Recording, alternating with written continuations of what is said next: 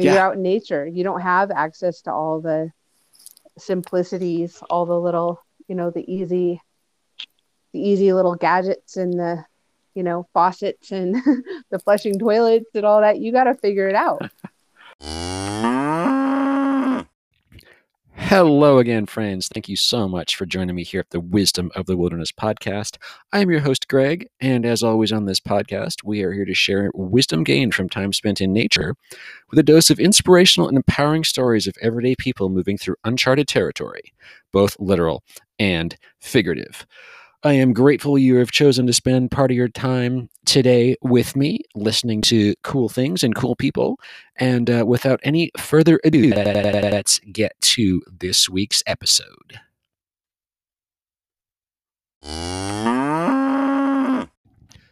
Hello, all right. We are back here, friends, with the Wisdom of the Wilderness, enjoying a lovely, breezy, now sunny afternoon after a 15-mile run on some brand new to me trails out in the middle of the forest. I didn't see a person. I saw some squirrels, no vehicles, no noise other than the forest. It was magical.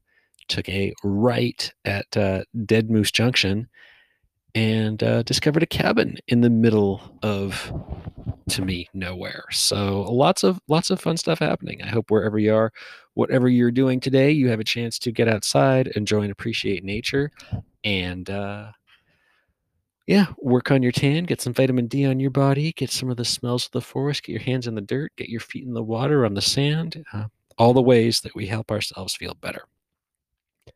But yeah, I did a long run today, and that ties into the topic I want to talk about today, and that is movement. And why I'm going to talk about movement is because I listened to this other really neat podcast, and it really spurred the creative process, kind of kickstarted some ideas that I've seen and noticed in my life. And the podcast it was a Luke Story podcast. He was talking about water.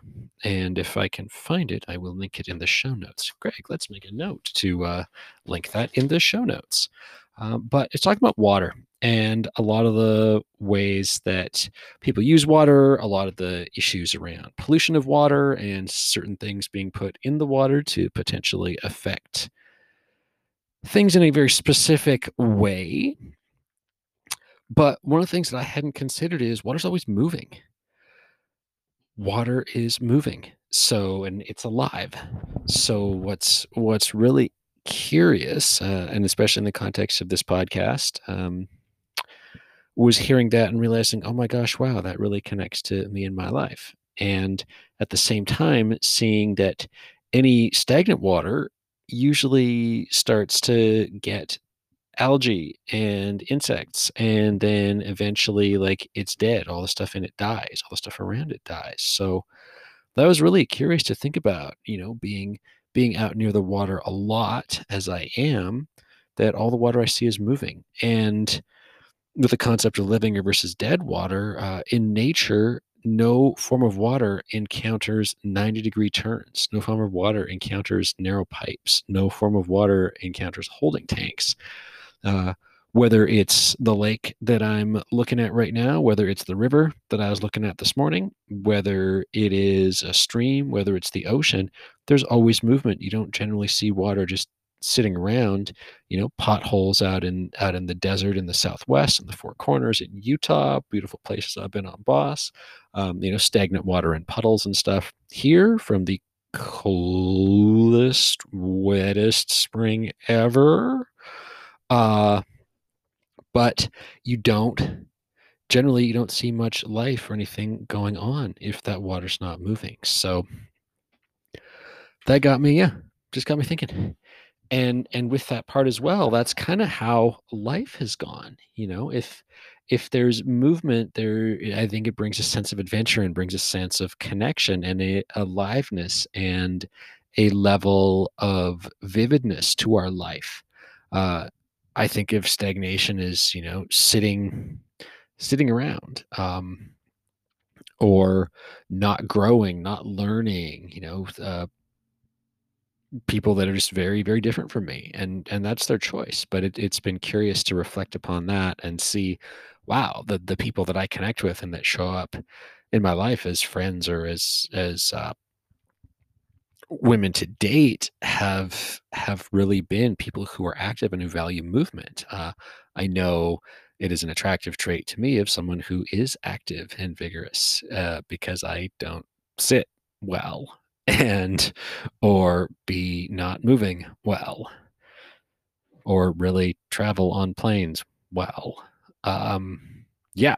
So, anyways, so I wanted to talk about this is because with the idea of movement, then I think that always leads us to change, when we're out and moving and growth. So when we're out and moving, we'll use an example. I went on a long trail run this morning. I was out there.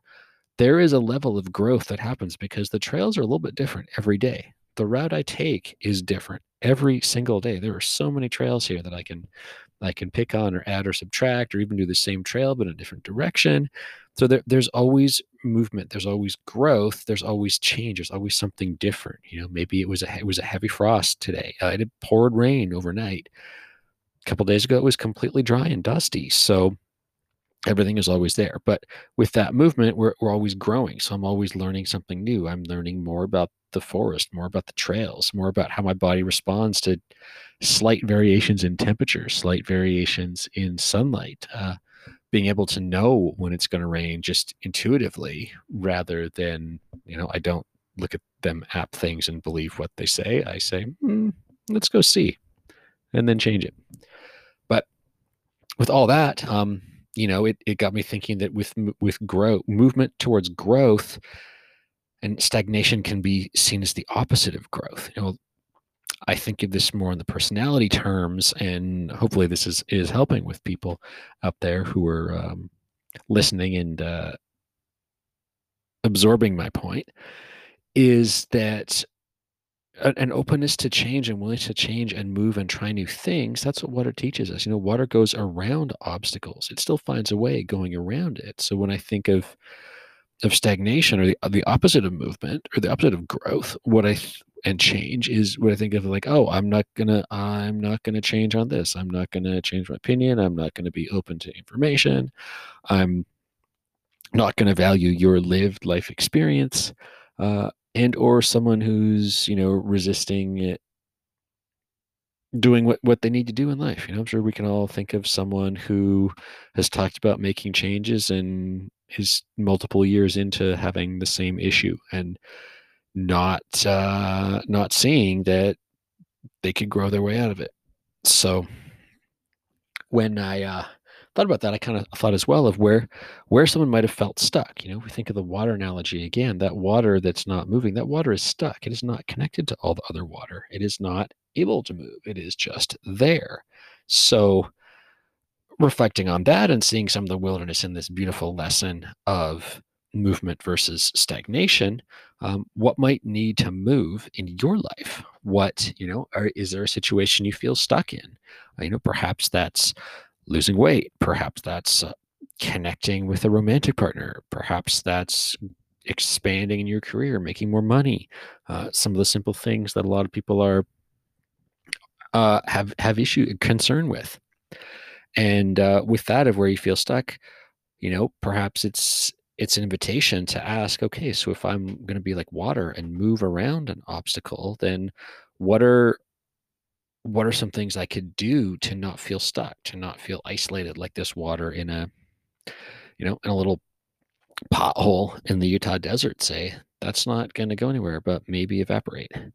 Versus, what are the things that we could all do collectively, or what are the things we can do when we set a goal? Hey, I want to lose 15 pounds. Great. That's going to require movement and change towards having that goal, because sitting there doing what you're doing isn't going to change it and hasn't changed it. And to some level, created the problem. So when we have a goal, hey, I want to lose 15 pounds. Hey, I want to have a partner by August the 12th. Then we have to break it down to what are the things I need to do to manifest that. If I want to lose 15 pounds, I need to start being active. I need to change my diet. I need to make some lifestyle changes, maybe release some toxic people from my life, maybe do a parasite cleanse, maybe try a new diet, maybe cut things out of the diet. There's tons of ways to be active and to use the body and move the body and enjoy moving the body. So those are all things, but it requires taking action. And maybe it's as simple as breaking it down. Hey, I want to lose 15 pounds, or hey, I want to, be in a relationship by August the 12th. Then, okay, cool. So what are steps you can take? If you're not meeting people, maybe you move and grow and change into signing up for a dating app or a bunch of dating apps. Maybe you ask everyone you know if they know anyone. If you've got a dog, maybe you go to the dog park. If you're, have an activity you like, you join a club and go do that activity. If I'm a trail runner, there's groups in pretty much any place now you can connect with, and then larger regional groups. There's events that go on. If you're a climber, go to the climbing gym. If you like classical music, go to the opera, go out of your comfort zone and talk to people. There's a lot of ways that we can grow. And it's that lesson of water of, if you want something to change and you want something to move, then you can go around the obstacle. You can move around the obstacle. It doesn't have to be, this giant brick wall that might stop everything. And with that idea of movement as well, and feeling stuck versus moving on, um, you can always start small because cumulative effects can come from little things we do. Every single raindrop is small and unique, but when they coalesce, then a couple drops forms a bigger drop, and then maybe it fills a cup of water or a glass, and then maybe it fills a Nalgene, and then maybe it fills a 5-gallon bucket. But as water coalesces too, like it can be cumulative. I'm watching the snowpack melt and watching it get rained on and seeing how the rivers and the lakes are rising here with all of that movement, all that energy behind it. So once things get started, you really can see cumulative effects. Each individual thing is small, but as it accumulates over time and over time and over time, great. You start out with, walking for 15 minutes, and the next day you do another minute, and the next day you do another minute. Like pretty soon you're going to want to keep going, or you'll find a way to add things. So we can grow and move and change. And it's this lesson that water offers us because, being stuck and being stagnant. And thank you very much for joining me on today's episode, friends. It is always fun for me to record these, and I do hope you get a lot out of them. As always, if you enjoyed this, please share with your friends, your family members, your colleagues, your coworkers, your hairdresser, the guy at the restaurant, wherever you're going. I do my best to research these and give a lot of good information. And there's a lot of people out there that can benefit from hearing the stories and also having that perspective shift that can come along with listening. As well, if you get a chance, I do encourage you. It really helps me out if you can leave a 5-star review at the podcast platform you're listening to, as well as maybe even write something. So, yeah, if you get a chance, please do that. I prefer Apple Podcasts is how I listen to things, but I know that Stitcher's out there, Spotify's out there, Google Play or Google Podcast. There's a whole bunch of them. So if you get a chance, please do drop a 5-star rating and leave a review. That would be fantastic. And with that, have a wonderful day, friends. We will catch you on the next episode of The Wisdom of the Wilderness.